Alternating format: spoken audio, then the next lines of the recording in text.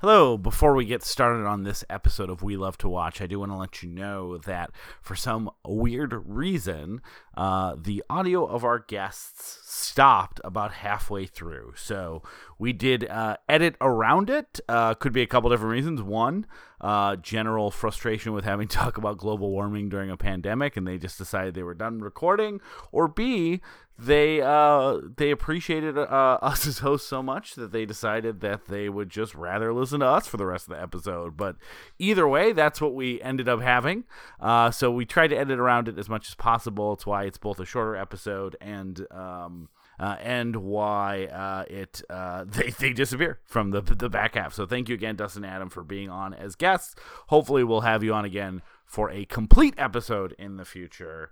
And also just to know that them being not on the back half did miss a really good runner about Waterworld and needing to drink our own pee and suing Kevin Reynolds. It was really funny in context, I promise you, and not lame and old.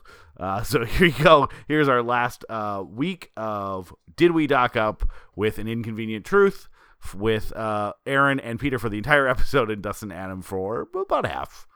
I'm Aaron Armstrong. I'm Pete Moran. I'm Dustin Koski. I'm Am Koski. And we love to watch a TED Talk hosted by someone with all the charisma of Al Gore.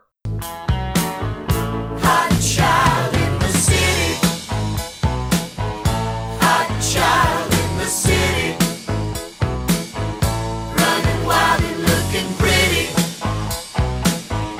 Hot child in the city. So young to be loose and on her own. Young boys, they all want to. Hey Pete, hey Dustin, hey Adam. Hi. Hello, Aaron. Hi. Hello for the first time. Good talking to you guys again. No, we're We Love to Watch. We're a movie pod. That's a joke just for us. We're a movie podcast. We pick a theme. We do movies over the course of that month around that theme. If we remember, we compare and contrast. And this month, let's just say, much like Vietnam, mistakes were made. We had this. Sometimes you do documentaries, or you plan your month filled with documentaries months and months in advance, and you're like, all right, we're going to end it with an inconvenient truth, something about global warming. Sure, it's going to be a bummer, but it's not like everyone is going to be depressed by a mini apocalypse before we talk about the eventual apocalypse that'll happen with global warming. But we didn't. Yeah. Baby's first apocalypse to, full-on Pacific Rim apocalypse. We're learning what would be really important in an apocalypse, that it would be bad for the Dow. Yep. I think, either way, the Dow is suffering. And actually, it's our fault. If anything, all of us owe the Dow an apology. And we'll probably owe the Dow an apology for the rest of our lives based on the material in this movie. But yeah. Can they cue the Melissa Etheridge song to footage of the ticker line going down and down? I need those and then the Alan Jackson up. song about 9/11 too. I need those gains. Where were you when you didn't invest in GDP? Yeah. And the Oscar goes to Melissa Etheridge, Dividends. We're doing An Inconvenient Truth, which is a movie that came out in 2006, made $50 million on a $1 million budget, was this huge hit, and then also became the focal point of, we basically have lived in a time for the last 20 years where if anything comes up, it's just the new focal point of our culture war. So we had to live through a million different parodies of this that were, in some ways, terrible, like the South Park stuff I'm sure we might mention here. We'll get into it. We've talked about South Park, I think, every episode this month. Yeah, so. And also, we know for a fact Dustin and Adam also don't like South Park, so it's a good mix of people talking about South Park. So anyways, we're doing An Inconvenient Truth. Some of us also watched the sequel. We'll get into that a little bit too. But yeah, we are definitely ending on a little bit of a bummer. Anytime you're watching a documentary that is a warning to the future from 15 years ago that if we don't make drastic changes soon, things are going to get even worse than be on a runaway train that's never coming back, as Soul Asylum would say. And then you watch it 15 years later and you realize we've made none of those changes that we would have needed to make. The train is even closer to the end of the Back to the Future cliff, and I don't think we're going 88 miles per hour yet, guys, so we could be in a lot of trouble. But before we get into all that, we're joined by two brothers, collectively, I think, known as the brothers Koskimovsky. Individually, they're Adam and Dustin Koski. Together, there's some made-up word I said. Why don't you guys introduce yourself and tell us why the fuck did you want to come on the show to talk about An Inconvenient Truth? Basically, it's because as a scientist and... You're not a scientist. You brought a scientist with you. I'm the scientist that he's introducing. I'm Am Koski. I work at Eurofins Biodiagnostics as a data analyst, and I'll let Dustin explain why we're so damn interested in this. Basically, we thought we would be most qualified to cover this film because we did a bunch of independent research to fact-check how much the predictions Al Gore has made have been borne out so far and do a slight parsing of what's now considered outdated or theories and postulations. So I don't want you to spoil it, but is there any chance that the predictions made actually ended up worse? No. It's better? Slightly. It's exaggerated. It's along the same trend lines generally. Okay. Well, great. On the same trend lines to Danger Zone. I think to make the cinematic, he needed to speed up the process by which these things are occurring, which is, I think, a little bit of the problem we have with reaching skeptical right-wing demographics on this issue. Is that we came across as alarmists initially, and now the things that are unfolding slow enough that they're fairly easily digested and normalized. Having been very, and I'm not saying you guys weren't, politically aware in 2006 and being on part of this debate and talking to a lot of people both in my life or online or seeing what the culture of conversation was around global warming and this movie, I think it would be disingenuous to say that the reason that the right-wingers or evangelical Christians or other people like that have thrown away the concept of global warming is because that the models presented offered too extreme predictions that they just weren't sure if was accurate to the facts. This really was full on attacks on Al Gore, a human being, as a fundraising tool, as a way to motivate a base, and also at a time when people fucking like the right wings hated Al Gore because it was 2006, the Bush presidency. Second term of that was kind of revealed for the sham it always was. Iraq was going nowhere. He had Hurricane Katrina. It's why he lost in a landslide in 2006. And then, didn't even show up to the convention in 2008. No one wanted to be associated with him anymore. That's when his military record was outed. That's when we found out that he lost the blueberry pie eating contest in Knoxville in 1985. Every claim that his presidency was based on turned out to be a lie. Yeah, especially, and that blueberry pie thing really pissed off some people. Once we got video footage of him vomiting under the table and continuing to eat pie, it was just like, what ground does this country even stand on anymore? Like father, like son. Tradition. Peter. But so it's at this point that I think as a whole, the country decided, holy shit, we're so done with George W. Bush, and let's just ride this out to the end. And Al Gore was doing a victory lap. He appeared on Saturday Night Live with the alternate version of, the alternate universe version of if he had been president, a very, huge cold opening about how essentially he had created a utopia as opposed to the shit we were living with under Bush. And so, the conservative, it was kind of like having I think from a conservative perspective. And again, I'm not saying this was wrong, but I think at that time it was you've kind of been shown that your emperor, the person who you were rooting for, has no clothes. On top of that, conservatives were very mad that he wasn't doing all the Trumpian stuff that Karl Rove ran on too. So they fucking hated Bush. the left was kind of showing, see, this is why we didn't want this asshole in here another term. Everything we said, everyone's living with. And then Al Gore was kind of going around spiking the football about, you should have just, I won the election, you should have had me. So I think there was at that point, a very high level of hatred as a person among the right wing to Al Gore. So regardless of what his message was, or what he wanted to talk about, I think you would have seen like a severe reaction to that. But also, I think the mainstream right-wing criticism of this movie or global warming, again, had nothing to do with degrees of model predictions. It had everything to do that this was fake. That how can humans affect the Earth? And then even beyond that, if it was later on, oh, sure, it's happening, but maybe humans are causing it, but so what? Like, what harm is going to... So, I think... I'm not saying your criticism is not something worth talking about or, has some level of validity in it, and I'm kind of excited to get into that.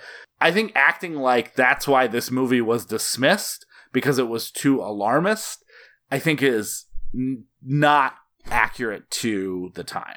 I understand there are a bunch of too far gone conservatives who had financial interest or religious or ideological interest in dismissing this movie out of hand.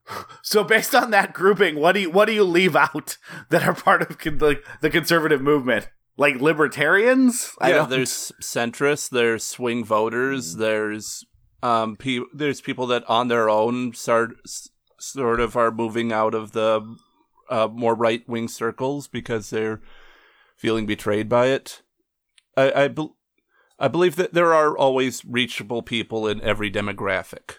And there's also people on the left who said, who would be like, that was really powerful that Al Gore did that. He, gave up years of his life to give these talks, and he made this documentary, and he's devoted his life to global warming, and then would immediately, the next chance they got to make a environmentally sound decision, to take the cheaper route, which all of us have done it. All of us have been like, yeah, global warming is a big deal. Anyways, I'm gonna get the bigger car. Like all of us have done it on some scale. There weren't a bunch of people that voted for Obama twice and then voted for Trump because people are all immovable.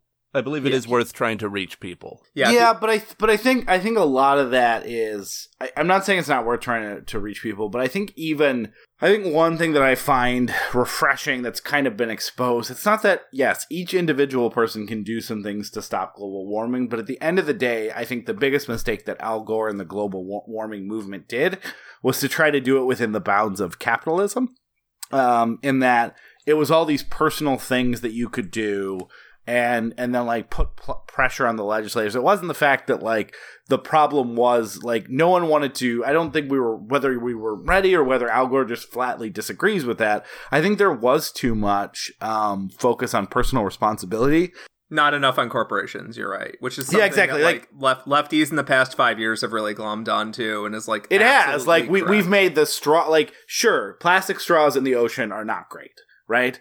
It's that thing like if you are literally posting like fuck this country, I thought we were free because of the light bulbs or the straws you end up buying now, go fuck yourself. You are the worst. But also if you think that that having a paper straw is going to have a demonstrable impact on the environment, you are deluding yourself. Like the problem is these 100 corporations or these 100 richest people that are causing all the problems. So if we want to make it about straws, we're losing the battle. If we want to make it about every time you fly, buy a carbon offset to you, the consumer making $50,000 a year, you are, which is like one of the things that Al Gore talks about doing. So I do think my problems with this movie is that he doesn't focus enough on the ultimate cause, which is, again, capitalism being protected by politicians in the service of getting rich through capitalism. And I would say even a sequel doesn't really quite define that. But it's not so. But I do think. No, sorry. Go ahead, Adam. I was doing the finger waving approval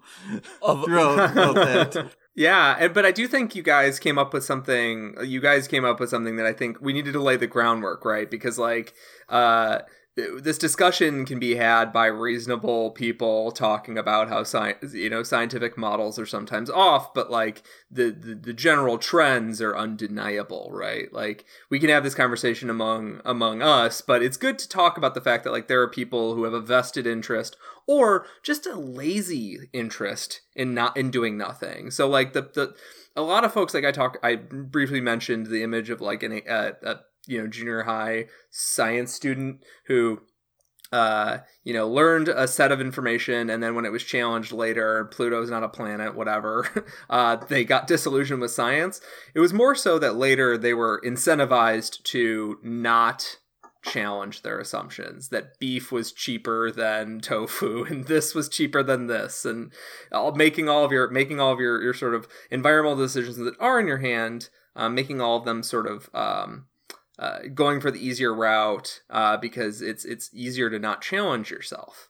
So I'm game for going through all these facts. I think it's gonna be fun because it is important that we establish like there are people with a vested interest in this not happening. So Aaron, do you want to talk about Inconvenient Truth? Yes, sure. 'Cause I need to move. I need to wake up. I need to change. I need to shake up. I need to speak out.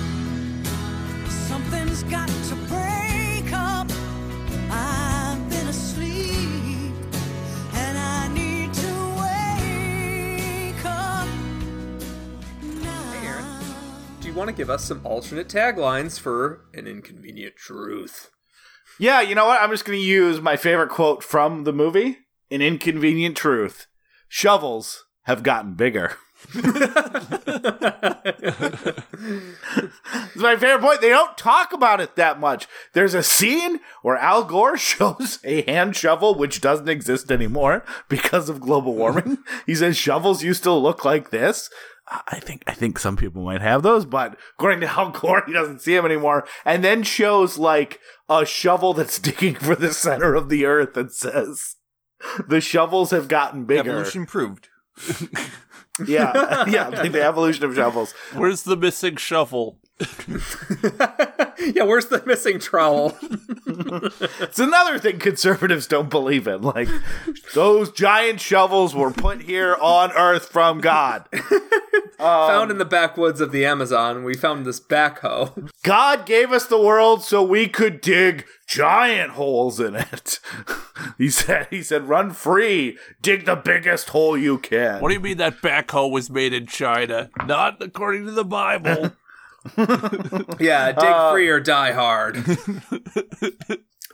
Maybe I was just desperate for a laugh at that point, but I like literally tumbled over with laughter when he showed a picture of a shovel. It's a shovel and said, shovels have gotten bigger, and then shows another like a giant John Deere shovel. It's like, okay, yeah, shovels have definitely gotten bigger. I mean, the other shovels are, it really depends. It's a job-based shovel that we're talking about. Like, it's not like that's the only shovel you get anymore because of global warming.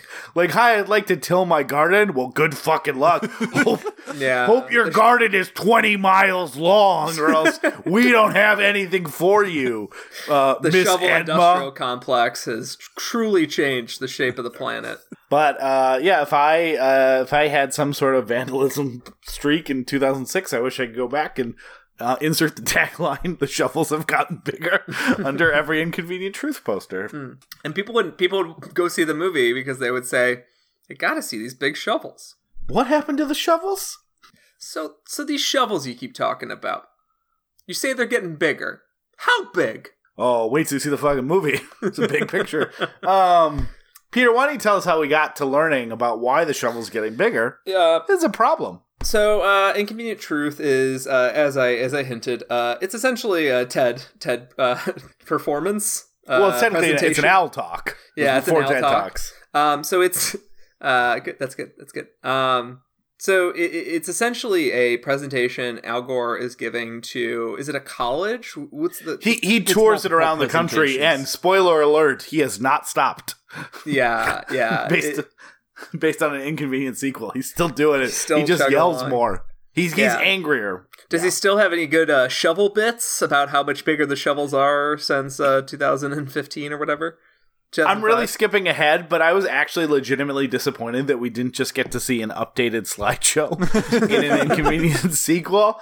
But because I'm sure it's changed, and he is angrier. He has a lot more yelling moments. I do feel like an Inconvenient Truth is like, I'm just trying to educate. This is pretty simple. Here's what I've been working on.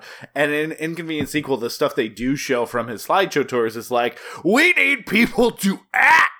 Like he's becoming a little bit more desperate. This is a sober presentation. This is Al Gore giving as much plain speak. There's no fancy, sexy presentations. Like there's some clip art, and that's about it. Like it's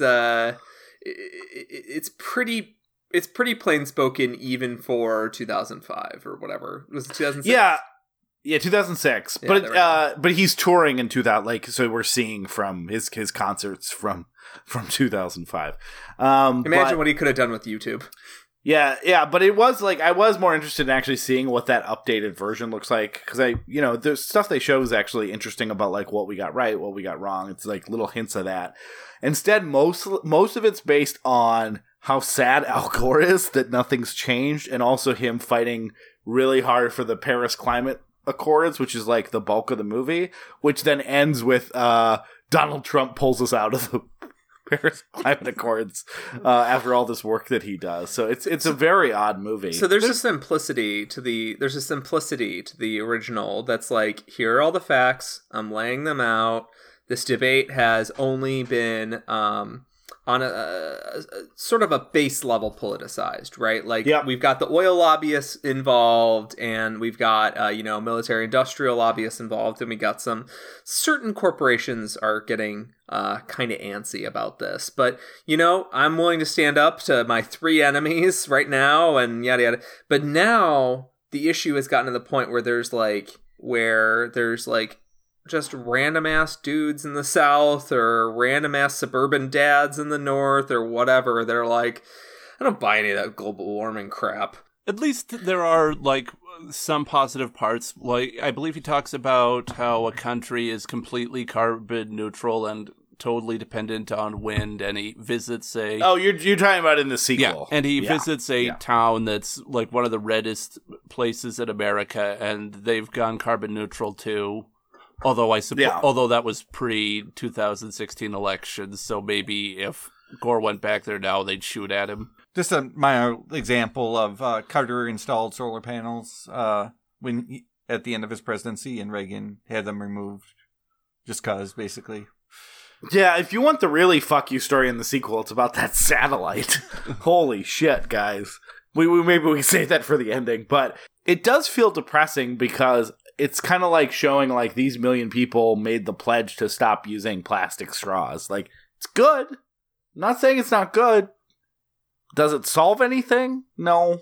The major problems are still not really fully getting addressed. And so, it's good to celebrate these wins. And it's good to that Republican mayor or whatever who's I dislike you most of your politics, but this one seems pretty obvious.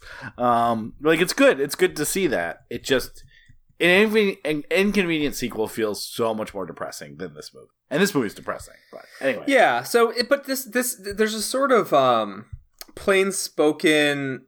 I'm just talking to you as the average American who might not have a formed opinion on global warming. Even though global warming had been, a statement for 30-ish years, 40 decades. years before this. Yeah. Even going back in the 70s, people were saying, something goofy is happening with our carbon emissions. At this point in the conversation, I think that there were a lot of folks that had been politicized on the debate, but it wasn't to the extent it is now, where it's considered sort of like a litmus test for certain levels of republicanism. It has a very plain, not sexy, very sober sort of approach, and it's essentially a conversation he's having with folks. He's showing off charts, showing off graphs, And then about maybe 3 times throughout, he has cute little animation bits. There's the frog in the water. There's a bit that's from Matt Groening. I think is it a Futurama lift, or did Matt Groening it's a Futurama lift completely. Yeah. Oh, okay. So it's not something that Matt Groening made for this and then worked it into. No. Oh, okay. It's bizarre because in that Futurama lift, they reference the episode's plot that what they do is they just dump a giant the ice cubes. Yeah. So it's like, well, that's not what's happening. Why are you including this in your scientific presentation? It's because I kind of like it, but also Al Gore guest stars on that episode. I don't think it's that episode. I think he guest stars on the trilogy of. Oh no, yeah, he does. Yeah, he's doing a presentation about his book Earth in the Balance and the way better selling Harry Potter and the Earth in the Balance. yeah. So he's in that episode too. Yeah. So I'm not much of a Futurama guy, so I when I saw that bit, it was the first time I was seeing that bit, except for when I saw it in grade school or whatever, right? I think one of his daughters. So I saw this movie. I saw this movie when I was in junior high. No, not in junior high. Sorry, I was in high school.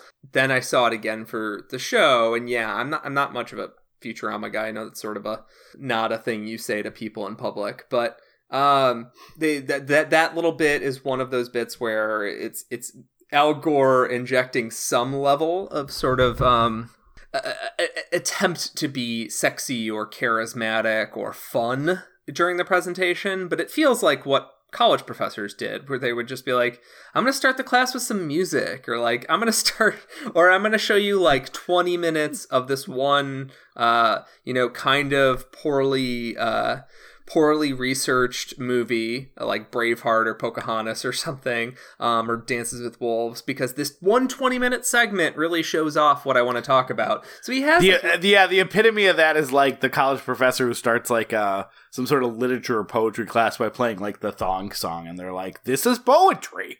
Yeah, you laugh. Yes. He's not wrong about that thong. Yeah, they'll read like Shakespeare and saying like, yeah, it's fancier words, but what he was saying in 1400s equivalent is that he also wanted to see that thong. That doublet. Dead Poets Society also made me cry, and it also made every English teacher on the planet insane. It sent out a ray of insanity. Let's go on walks all the time and yell like we're in the military. But yeah, so that's essentially the structure, but there's also intercutting the presentation are bits about Al Gore's background and who he is as a person, and those parts are actually really effective. They're essentially Al Gore saying, I'm not some, in quotes, coastal elite who doesn't understand that your life is tied to global warming. He's saying I'm a Tennessee tobacco farmer. And like those cigarettes are obviously not like the leading cause of global warming. His idea is he's making an argument about how there was a corporate effort to kill any sort of research into what tobacco smoke was doing to our lungs. And then he also talks about how he came from like a cattle family. And like that he came from, sort of like he's sort of positing it as salt of the earth. I mean, he shows his hand a few times that he clearly grew up with money. But his family owned a tobacco farm. Yeah, a tobacco farm. It's a Peter. I don't know if you know this. It's a cash crop. Yeah. Are there gold crops? Are there silver crops? That's the best crop nowadays. The tobacco would be a bit more wacky, I'm sure. It'd be Bitcoin. He's just rubbing an old PC tower. He's like, Bessie's been with us since summer 14. Yeah, but he does talk about also like how his sister, like, because they did own a tobacco farm, and his sister died of lung cancer, and when it came out that tobacco was bad, his family kept running the tobacco farm because they were like, well, what else do we do here? And then eventually his dad had a change of heart and shut it down. And like when his sister died, yeah. Yeah. His dad. So the point is, his dad was a Democratic senator too. I just thought this was interesting, and he was one of like those civil rights senators in the Democratic Party before, like a real part of that real early great switch, and before the Southern strategy kicked in. I think he almost became vice president, or at least vice presidential nominee in the 60s, I want to say. Well, thankfully his son ended up living up to his ultimate legacy, becoming just the vice president. yeah. Like father, like son. So largely the argument is that global warming is real. The structure of the documentary is intercut with the personal bits to sort of make it more than just a filming of a class lecture. But the point of it is that as it approaches the end, he's trying to get us into a call of action. What steps can you do as a person to mitigate your impact on the environment? And as we discussed earlier, we're going to have a lot of thoughts on why personal culpability in these decisions is often, while important, because it sends signals upward, the decisions really need to be made at the top level down. Yeah, I was struck watching this movie again at how folksy it was, at how angry it was. It's just like, hey, I'm just going to give you these facts in a very digestible way, which I actually thought was super helpful. Like, I knew what global warming was when I saw this movie, but it felt like he'd kind of like solved, like, here's how simple this is. Like, you may have heard a bunch of angry people yell about it on Meet the Press, but like, yeah, this is the line of temperature, and this is the line of CO2, and they're related, and here's how it works. Essentially, like, the thicker the atmosphere, the more heat gets trapped. Like, it's super simple in a way that, like, I hadn't really seen at that time. Like, he was very good at just, like, this is what it is. This is why it has an impact on temperature. It felt like, again, maybe a little bit of an idealistic college kid at the time, or just left college. It felt like, can everyone just watch the first 20 minutes? Because it feels like that would solve the whether carbon dioxide affects the average temperature of the Earth. If I might jump in really quickly, yeah, go ahead. This sort of folksy approach is something that, like, a lot of as somebody who's a lefty, a lot of folks on the left would find very laughable. And very like, why would you even fucking bother trying to speak to these people? Like, that sort of reaction. But I found it very charming. Me too, yeah. But also boring. We'll get to that. Yeah, I actually felt like... So, I mean, Al Gore, it one of the things, again, not to skip ahead to the sequel, but, like, it was in... I will say the kind of, like, yelling politician doesn't suit Al Gore very well. I do believe that he's angry and he has every right to be angry, and I do believe he's trying to underline some passion, but it felt weird. Like, it felt like, are you going to hit me? Like, it didn't, some politicians or just general motivators are good at, like, giving you a rousing Kevin Costner speech where you're yelling and passionate, but, like, it feels like a natural extension of what they're trying to get you to do. I can tell you from seeing the sequel, Al Gore does not seem like that.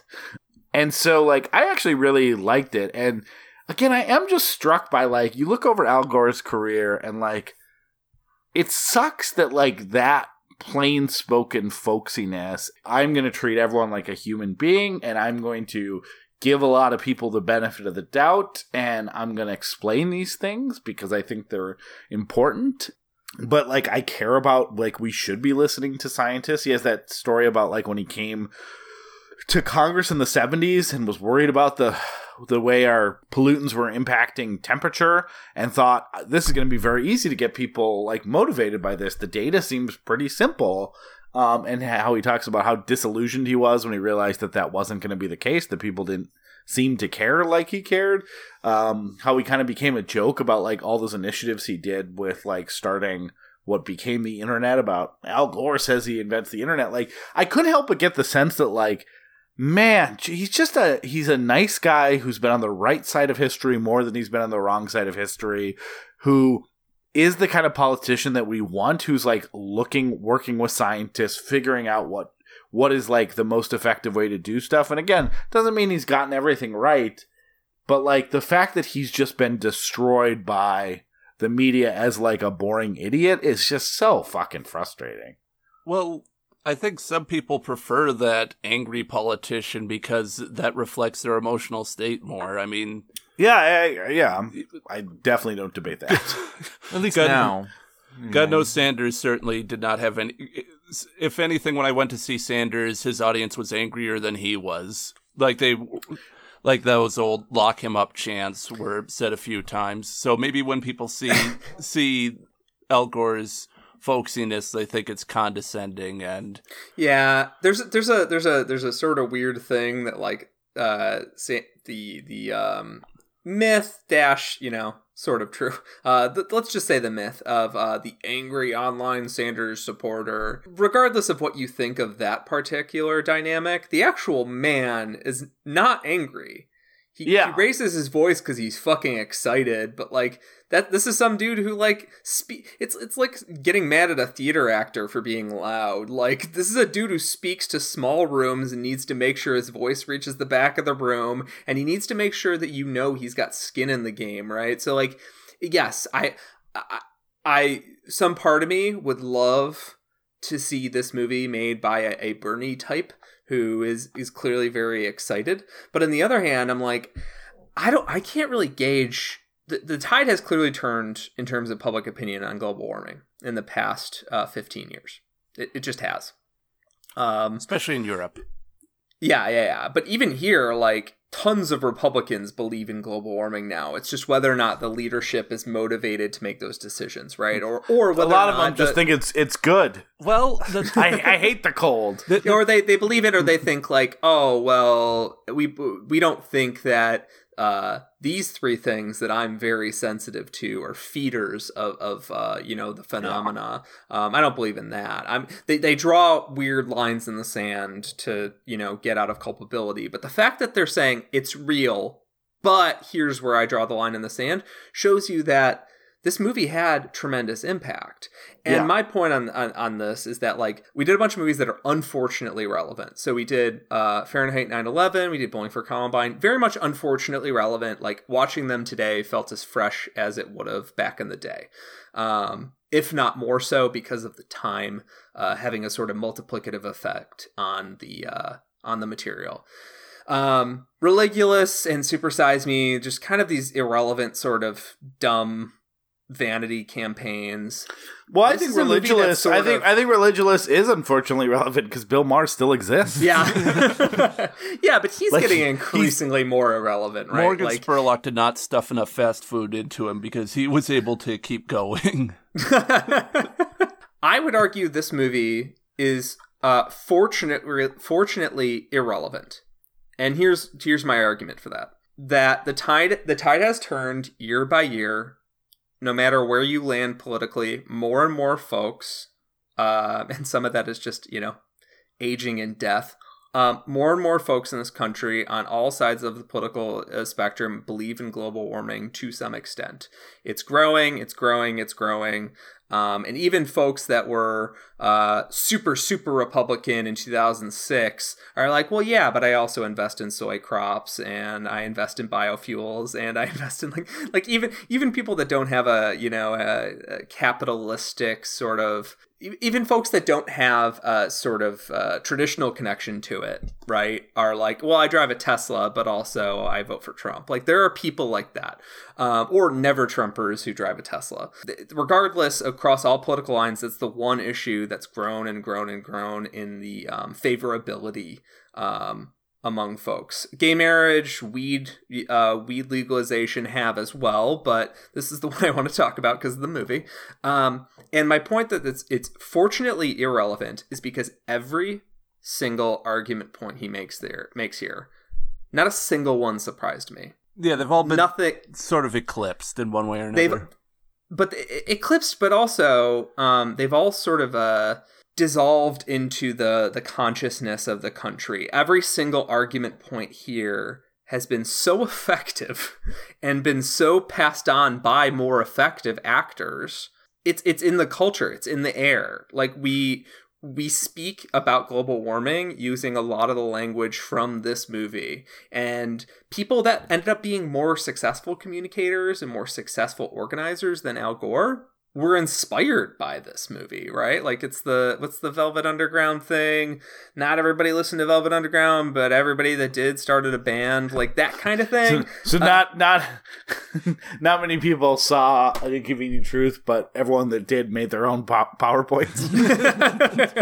Exactly. But the movie was widely seen, but lots of folks so it doesn't quite match. But the point is that like lots and lots of folks, even if it didn't connect with everybody, the folks that it did connect with, they went on. They took the exact same argument points and grew them and kept doing research and kept finding new outputs to global warming. That like global warming is a factor on this in the soil. So I'm going to go look at soil here that, Al Gore didn't have a chance to go look at. And then they find some crazy revelation that blows up the news for a week. Like, that is my argument for why it's fortunately irrelevant. It's not that the topic of global warming has been fixed, but it's that everything in this movie, everybody is aware of, more or less. And I don't know if this movie is actually a good starting point anymore for somebody who needs to believe in global warming for us to save the planet. I agree with your point that you're making. Well, also, I feel like you've left out a large contingent of people, which is the people that will come to a point where they are learning about global warming for the first time. And maybe I'm just thinking about it because obviously I have children. Like, I don't know if I'd like show my daughter the entirety of this because so much of this stuff is less relevant just based on time. Like some things have gotten more relevant. Some things, like if I'm showing someone something that says the 2005 was the hottest year on record and it's 2020, they may go, oh, okay, well, so great. It's been 15 years. That's why I said I would actually be interested in an updated version of this. But I do think there's components like the pictures of various locations around the world, or the first 20 minutes kind of walking through what it is that, like, my daughter who's about to turn 6 isn't old enough yet, but when she's like 8, 9, if I wanted to be like, hey, if we started talking about global warming and I wanted to let her know what it was, I could see showing the first 20 minutes of this as like a good primer. Yeah, this is why mommy and daddy went down to one car. This is why we don't shop here anymore. This is why we do X and Y. This is why we fly less, or like whatever the or reason just here's things you should know about you're learning stuff about the world anyway. Whatever raises here's another important thing to know. But here's what I'll say to that. Every single argument point in this, Google the argument point on YouTube and you will find some helpful, maybe college-aged person, but some helpful YouTube personality being like, hi, I want to explain how much sea levels will rise in the next 10 years because of global warming. And like that, you will find dozens of videos. And sure, there'll be some right-wing denouncements of it, but if you're the one controlling the conversation, Aaron, I expect you to vet the video beforehand. But you can find like a 10-minute video by someone who's more charismatic. And because Al Gore disseminated these ideas on such a massive scale, there's people who said, I'm going to go look into how much sea levels will rise. And I'm going to make a video about it. I haven't had to do that because I'm usually not Googling, like, what is global warming again on YouTube, because I don't need those. I know, I always say that because I have a niece that's slightly older than your daughter, and I know my sister is doing that with her and being like, oh, well, you're curious about this. Let me show you what, Also, there's just a part of it that, like, they're learning about, my daughter is in kindergarten this year. Now she's in distance learning, but she was in kindergarten this year. And they start coming home wanting to talk about a lot of the concepts that they learn. And sometimes you're like, oh, let's talk about this a little further than you're probably getting in your kindergarten class because you recognize where they're at. So I think that's a really good point, though, that like this movie, no one really needs to ever watch this movie again. Not because it's not the content isn't relevant, but that again, you're dealing with 15-year-old data, and that this has become such a thing that there's more than enough people talking about it in the world. I do have a big problem with this movie, factually. It does spend a lot of time talking about the picture they took from space and the moon landing, when we all know the moon landing is fake. So that really puts everything after that pretty suspect. How'd they get through the Van Allen radiation belts? Let's talk about how South Park sucks. So while we're talking about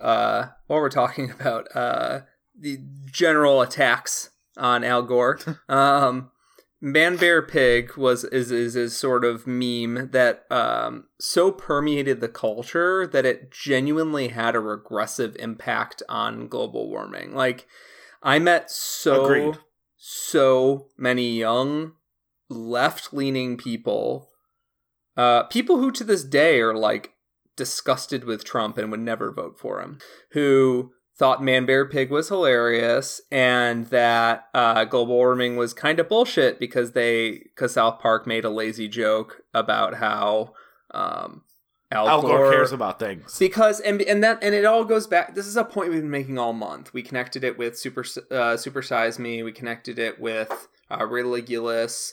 I think we also talked about on the Michael Moore month how like this sort of apathetic attitude towards the world has had a truly toxic effect on the minds of the young.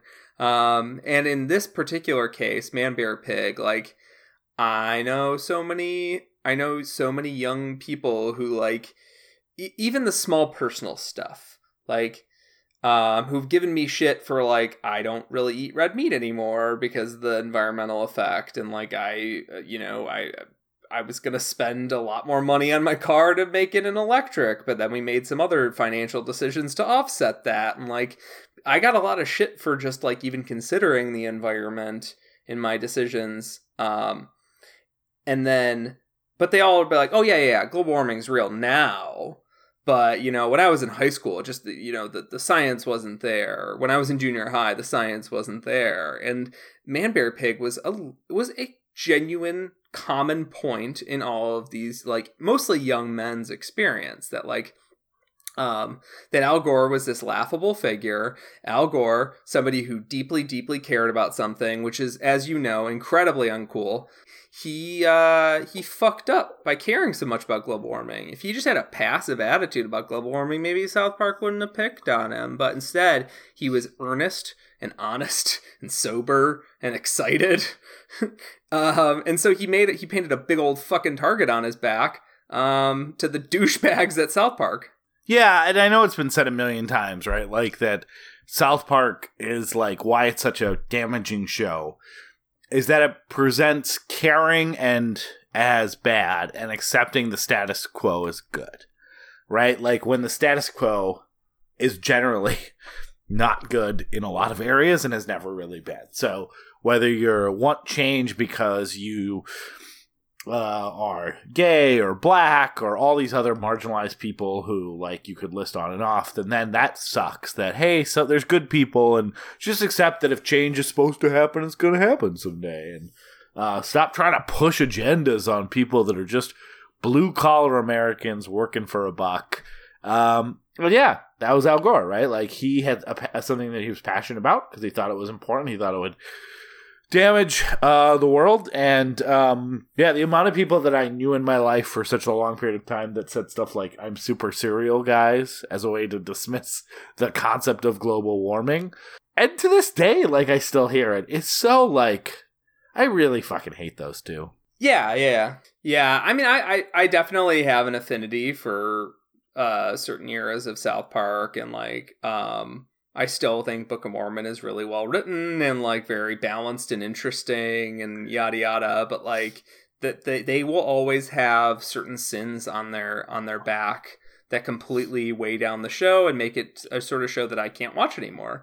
And Man Bear Pig is one, their transphobia is another big one, like all that stuff, like even if they walked it back later. So Man Bear Pig, they also walked back later. Their transphobia, they sort of clumsily walked back later, but at least made an attempt, which is, for such a influential show, like that's something, right?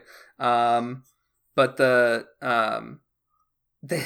they also did both of those things in the era when their viewership had dropped off significantly. So the effect of them walking back the Man Bear Pig or their transphobic shit is greatly diminished compared to what they did initially by going out and making the brave stance that Al Gore is a weird fucking dork that's off chasing cryptids in the woods, and that trans people are confused, sexually damaged people. Like, though they made such strong assertions at some of the peaks of their fame that now it's like, well, yeah, sure, I'm glad you walked it back instead of just riding this out for forever. But like, fuck, man, like, why did you pick those targets in the first place? Well, and one thing I liked about, because I mean, South Park and Bill Maher, kind of funny we're talking about both in the same month, because they do feel like things that I had a place for in my life at one point, and eventually, like, their strikes against them out, like, I could no longer even, like, mentally defend still watching the show anymore, that I eventually just kind of gave up. But, like, you know, yeah, Book of Mormon's good. I think when they turned I do think they have an eye for satire. And I think when they turned their satirical eye to stuff that was deserving of satire, now, of course, deserving based on my own opinion, I think they were good at, like, I think, like, something like Imagination Land, which is, like, not political at all, for the most part, is, like, an interesting topic. Like, that the fictional characters that we create have more impact than real people in a lot of capacities. What defines, like, like, whether something's real or not, and then it has some relatively funny jokes. I haven't seen any of these in quite a long time, so from my memory, or like when they were like doing stuff on like Mel Gibson just being a weird, just a weirdo, and when Passion of the Christ came out, like even before all of that seemed like a Jew hating weirdo, even before he had all his weird stuff about when he got pulled over by the police officer. Or like the one I think about is like a perfect example of when their satire worked was like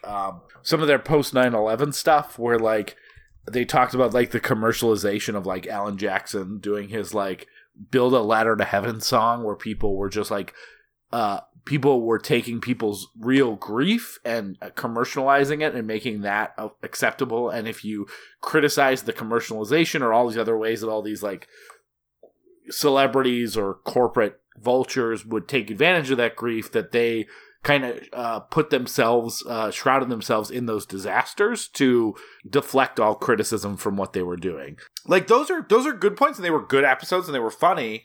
At some point, I feel like to me slowly they decided that like, yeah, I don't feel like it was just they always felt this way. I feel like that became just a recurrent and constant thing, where they felt like when people try to be like, hey, I like that episode, I'm glad you care about this, they're like, fuck you, we don't care about that either. We don't care about anything. Like, I feel like they made a point to become less satirical and more nihilists in a way that like was nihilistic against change. I don't know.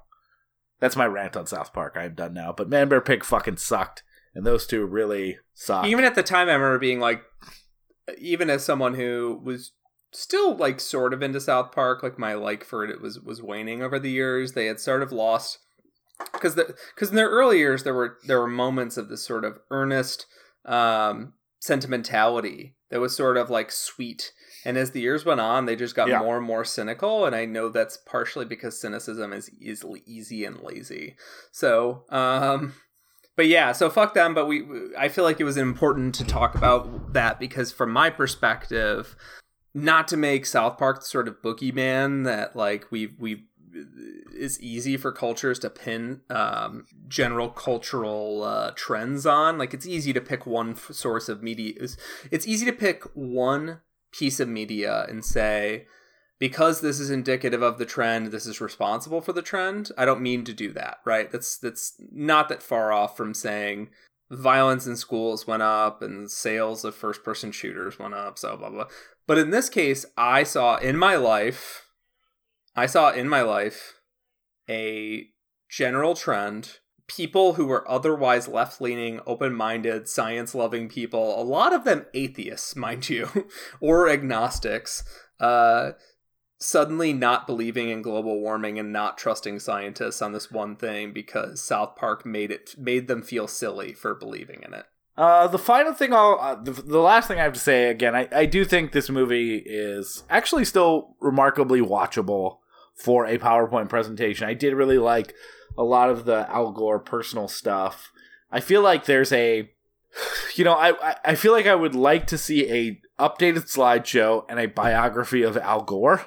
And I feel like both of this movie and its sequel have some of that in there, and but not enough of both to be interesting in 2020. The only part that I really had a true problem with, besides again his consistent individual change will affect this, which I feel like it comes from a bygone era that just isn't accurate. In general, we've recognized that hasn't been accurate for forever. But the part that really kind of made me roll my eyes the most is it ends with a list of America's crimes and then our solution to those crimes as a call to action to stop global warming. Peter actually texted you what it says: if America can end slavery, we can stop global warming. And it's yeah, and he does the same thing. We didn't even end slavery in the country that begat us. They killed slavery before we had even considered it. And they say, if we could give women the right to vote. Yeah, I think ixnay on the things that we did as crimes against humanity and marginalization, and then eventually through force and a culture war that persists through this day, are still fighting those remnants of that. Maybe don't declare victory there. Yeah. It's like saying if I can stop abusing my children, I can climb Mount Everest. It's maybe, but I mean, let's be honest. The moon analogy is there because it works, right? It's clear. We made it to the moon. Only loons would disagree with you. I am not a crackpot. Yeah. Only loons would disagree with you. And, but jumping into sort of modern, I don't know, not even modern, jumping into sort of these moral morasses that the country has, thrown themselves into, and being see, we did that one great, right? It was totally easy and successful, and isn't an ongoing sort of experiment for a large portion of the country. Yeah, that's fine, right? Yeah. We did that. We technically a bill was passed, and then ignore the fucking Civil War. Yeah. It's weird. Yeah. And I get it, because, it's true that ending slavery was good. It's great. But the fact that slavery existed to end, bad. The fact that how long it took us, bad. The fact that we fought a war over, bad. The fact that every part of our history since then has been different ways for us to have slavery, but not with that specific name, bad. Yeah, it's a weird thing to declare victory on. Yeah, and maybe that is the perfect encapsulation of why I did enjoy this movie. I thought it was interesting to revisit, but in the same way that why Al Gore can't call out capitalism or doesn't call out capitalism, maybe he doesn't even realize that capitalism is as a whole. It's not that there's these companies that are acting immoral. It's that unfettered capitalism, by its definition, gives these companies the ability to go, hey, do whatever the fuck you want to make profits. And that, by its nature, tramples our environment and human rights and a bunch of other things. In the same way that he, again, declaring victory on slavery is so tone deaf, because it's how can you possibly declare victory on that? For a myriad of reasons. And I think that's the tone deaf part of Al Gore and liberalism and stuff like that. It's good information about why global warming exists, But like when we get to solutions, it's always frustrating because it's like, yeah, but you're missing the thing here. And now we're arguing about whether donating money every time you fly is the right way is hypocritical, as opposed to really tackling what the issues are. And I think that like that ending where he declares victory on a bunch of stuff that either is still ongoing or is stuff that we did to ourselves in the first place is I guess maybe a good encapsulation of the problem as a whole. That's all I'll say. I've said enough this episode. Peter, what do you got to wrap up? I said earlier that the movie is kind of fortunately irrelevant, and my argument is that, every single argument point in this movie has been disseminated to the public in such a manner that, like, it's subconscious at this point. Like, we're having conversations, we're having a lot of the same conversations, but just expanded versions of them, right?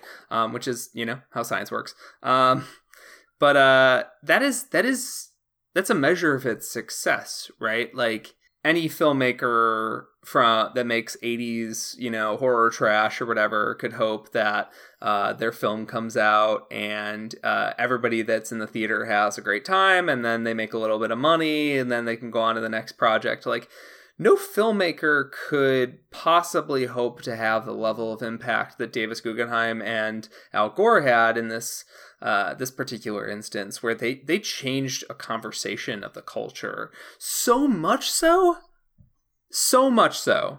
that they kind of ruined their own movie. Like, Aaron and I talk a lot about the sort of Die Hard versus Lethal Weapon thing, which is like, the thing about Die Hard is that there were tons of imitators, but none actually surpassed what Die Hard did with the sort of Swiss clock-like precision that Die Hard has. Whereas tons of buddy cop movies came out after Lethal Weapon, and while I'm particularly fond of Lethal Weapon for some sort of softy reasons, there's so many great buddy cop movies, even by Shane Black. Like, in many ways, Nice Guys is superior to Lethal Weapon. Certainly less homophobic. In some or ways, Kiss Kiss Bang Bang, which is slightly less homophobic. Yeah. I mean, Lethal Weapon is better than Kiss Kiss Bang Bang, but we'll get to that. We won't. We already covered both. We won't. Already did both. But the point here is that you should actually. There's two measures of success. One is that you climbed Everest. Not a great example because lots of people have done it. You've climbed super Everest. You're the only person to do it. Everybody that tries ends up looking like a pale imitation of what you did when you climbed super Everest. Fine. The guy that climbed El Cap. When he climbed El Cap, you're free soloing El Cap. Yeah, like that's the sort of Die Hard. Like, people can do similar sort of free solos, but like none of them will quite compare to Die Hard. But there is. Can you get motion sickness from a metaphor? Yeah. With film, sometimes you becoming a irrelevant kind of object. And that your stuff is going to so heavily influence the culture, and maybe you make a buck while you're doing it, that's great too, is grandly admirable. And the fact that the movie's not that enjoyable and it's kind of boring to me now speaks to its power. But the problem is that, like, watching it in 2020, it felt like an orientation packet for a 10-year employee. To throw in one more metaphor into the mix. It felt like a orientation packet because, like, I was like, all right, this is all the basic stuff you need to know about global warming argument points that Al Gore spent, arguably decades thinking about. Here's everything we know, and go out there and do good work. And I'm like, well, but I knew this stuff 10 years ago. What do I do? And like, no, you still have to sit through the presentation. So that's why it was kind of boring to me. But I am glad it exists, and I will never watch it again.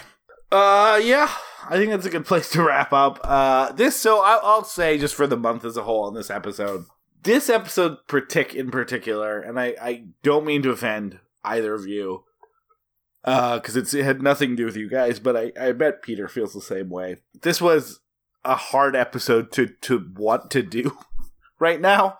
It feels like, so not only have we done a month of like documentaries of progressively like either stressing us out, I think just the more stuff, as you guys heard, or even like, I mean, Religulous doesn't stress us out from like a world cultural perspective, but we did spend 3.5 hours, who knows what the cut was that you guys heard, like talking about our own past and history and stuff that like cuts pretty deep for us, I think, at least personally. Hopefully it was entertaining to listen to. And then in the middle of like a global pandemic, we have to talk about global warming. And like, you know, it definitely has been, I think, a month that was harder than we anticipated. And then wrapping it up with this, which is both, again, it's a hard movie to talk about for two reasons. One, barely a movie. B, an issue that like, do I really need to get inundated with how bad off our world is just even after we get past what's going on right now. So I really do thank Dustin and Adam for joining us for this episode. It was definitely a weird one. I don't know what the edit's going to look like. Probably it'll be 50 minutes long, but I do really appreciate you guys coming on the show and for a weirdly, occasionally contentious episode with 4 people that completely agree with each other politically and everything else. I wouldn't have picked any other people to be on for this episode, but hopefully next time you guys are on, which is soon, it's about something a little more fun than 2 variations on the apocalypse that we've talked about so recently. So with that, speaking of which, Peter, the next month is fun. We are doing Fancy High School, which is high school teen movies that are based on works of classic literature. We're kicking that off with Clueless next week and a surprise guest, and then doing She's All That. That's just a Peter and Aaron joint with surprise movie guest. We're also gonna talk about not another teen movie, because holy shit, can you not watch She's All That and not go, oh, this is way more not another teen movie than I was anticipating. And then we're doing 10 Things I Hate About You with Liam Haber, and wrapping up the month with Joey Lee as our guest, and Easy A from 2009, an adaptation of The Scarlet Letter. So that's it, Peter. We made it through. Did we dock up? I don't know if we docked up doing this month, but we definitely, I think, exercised a lot of demons. And now we get to talk about why Rachel Leigh Cook isn't a bigger star. We get to talk about it. We'll sort it out for everyone. No, it's been a blast. Thank you guys so much for coming on, and I cannot wait to talk about Cher next week. Bye. Bye.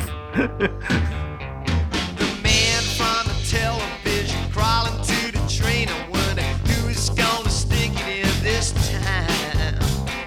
Everyone was looking for a little entertainment, so they probably put his hands up when they find out his name, and then they shut down the power all along the line. And we got stuck in a tunnel with no light shining. Got that touch in all the girls who were too scared to call out. Nobody was saying anything at all. We were waiting for the end of the world.